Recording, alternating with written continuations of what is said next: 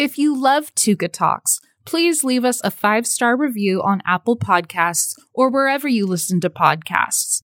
This helps the show grow and reach more people with what not to do in the fashion industry. Thanks. Now let's get on to the show. We reversed the process. We said we'll sell it and then we'll make it. Now, that needed technology. I want to give you what fits you perfect, what you get compliments, and you tell others where you got this from. In order to do that, I need to have very clear understanding that I have to make a garment that fits you, and it doesn't cost that much extra.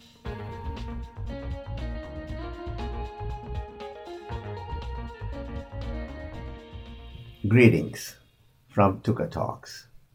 My phone has not stopped ringing for the last 2 months. Messages coming in, texts coming in, questions coming in, or the emails coming in from almost all over the world.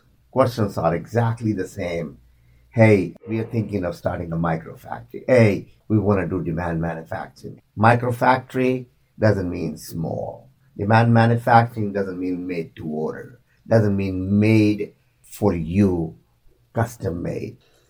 Historically, we have relocated our factories in the last 50 years. They look exactly the same that they did 50 years ago. There's no technological advances. The next revolution is going to come from manufacturing.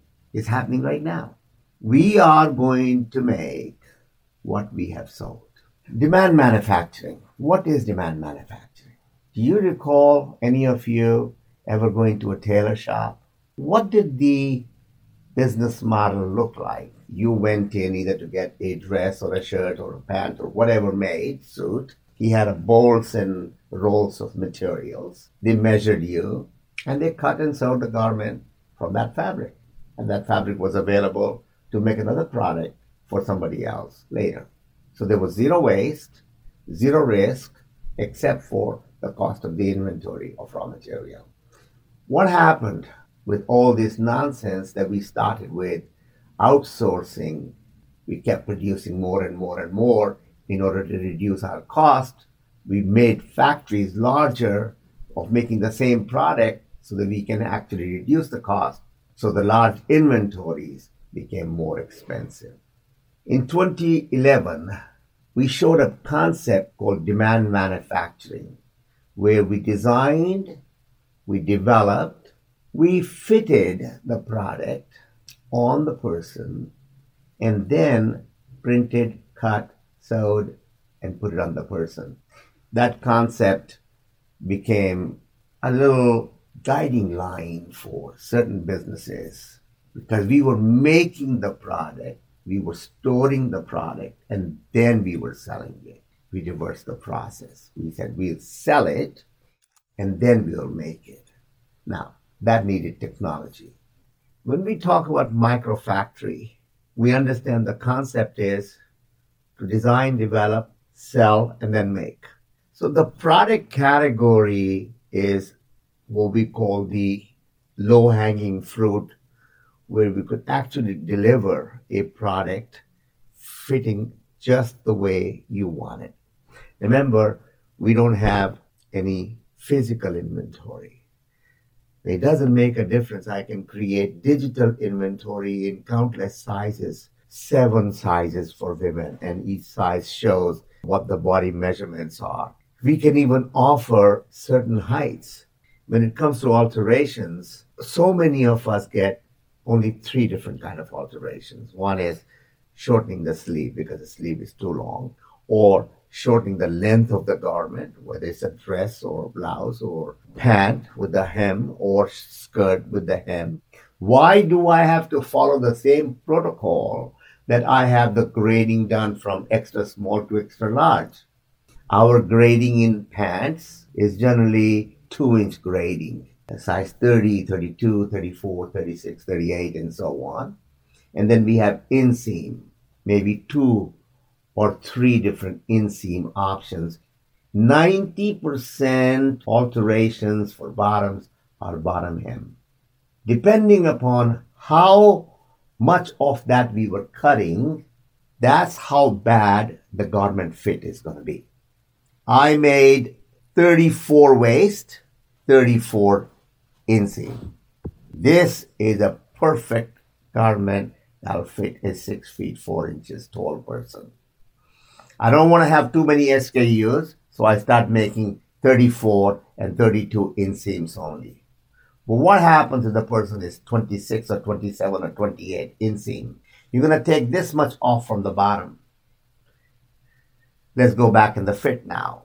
The bottom is 3 portions. From waist to crotch is a zone that is based on the torso of the person. From crotch to knee is the second zone. And from knee to ankle is a third zone. All I did was reduce it here. What happens to all this?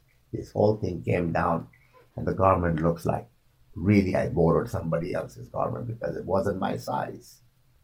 Why can't we offer? Because I don't have an inventory. I'm going to make it on demand. So he said, why don't you offer 30, 31, 32, 33, 34, 1-inch grade? Why don't I offer the inseam? You tell me what inseam, but I grade it accordingly. So I may offer 160 sizes. Who cares? I am making it when I've already received money from you. Isn't that a great business? E-commerce, direct to consumer. You pay me, you finance my business. I want to give you what fits you perfect, what you get compliments, and you tell others where you got this from. In order to do that, I need to have very clear understanding that I have to make a garment that fits you. And it doesn't cost that much extra. So I can have multiple sizes, balanced garment patterns for that measurement, not just cutting at the bottom, but balanced. This allows me to use the technology and sell the way the customer wants. So I have clients who get anywhere from 12 to 1,800 garments per day. The system will take that, try to combine as many sizes as possible, try to make one cut order to combine many layers, cutting various sizes and then colors. The technology is available even to make single garment every time.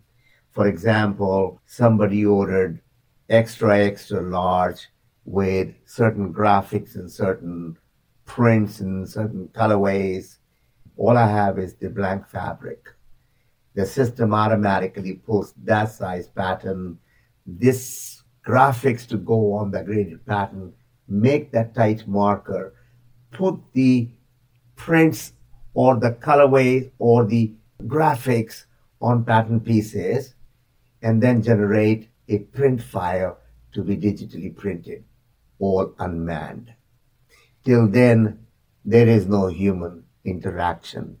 Print it, cut it, and then put the sewing. It's really very simple, but you've got to start thinking outside the box, not the way we used to work, but the way we need to work. Demand manufacturing is really another way of working. At present, I mean, this is really sounding ridiculous, but that's the way things are taking place. An order is coming in from America for a website which is now in India. The designer is in India, who's designing products that can be manufactured in Europe, in Americas. Depending on where it's sold, that order goes to the related factory or the micro factory where that thing is cut, sewn, and shipped nearby. That is the speed. And this is the new revolution that we are talking about. Integrated manufacturing, demand manufacturing, direct to consumer, zero risk, and let my consumer or my customer finance me. Not bad, is it? Demand manufacturing is here to stay. When I say here, wherever you are, East will make for East, West will make for West. China will make for China, India will make for India, America will make. We may go a little bit of nearshoring for certain products, but most of the products will be produced where they are consumed. Most of the retail is going to disappear. We may have stores where we can go look at the products, but as far as e-commerce is concerned, this is going to be E or M-commerce, is mobile commerce on the phones. This is now, I've opened more than 200 factories in the last 24 months, and I have a request for at least 200 more people who are dying to open up factories all over the world. So this is not something that I am saying emotionally. I'm telling you, push your panic button and start thinking. If you're not thinking, you are going to stay behind. From whatever is available, we will design accordingly. Fabric will be dyed on demand. Fabric will be printed on demand. Thread will be colored on demand. Look at this technology called twine from Israel, a perfect technology, not only for demand manufacturing, for sample. How many times have we stopped the factory because the thread didn't come in time or the color was not approved? Anyone remember that nightmare? That thing is history. There are innovations going around, all based on demand manufacturing. Digital printing, cutting only the image of the pattern to save the fabric, to save the ink, to save the waste. All that is happening around what? Making one garment at a time. But that doesn't mean it's a microfactory. Microfactories, I've got microfactories producing up to 40,000 garments a day. It's just a matter of scaling it. All you big guys in Asia, just go around in your own sample rooms. You're sitting on a microfactory. Start thinking that small scale, and all of a sudden, it starts making sense. Imagine being in a cockpit, and the plane is going through a real emergency where the lives are at stake. Do you have the guts to tell the captain if you see something wrong, or are you going to avoid the confrontation? If you're the co-pilot, if you're sitting in the cockpit and you're not talking to the pilot or the captain, or you're not making the change, we're all going down. Be the change. Make something happen. Otherwise, history will remember you for somebody who sat there while the plane went down. My name is Ram Sareen, and that's the way I see it.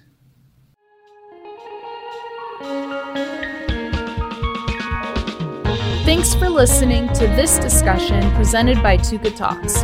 If you found something in this conversation insightful, we would love for you to click the share button and send this episode to a friend.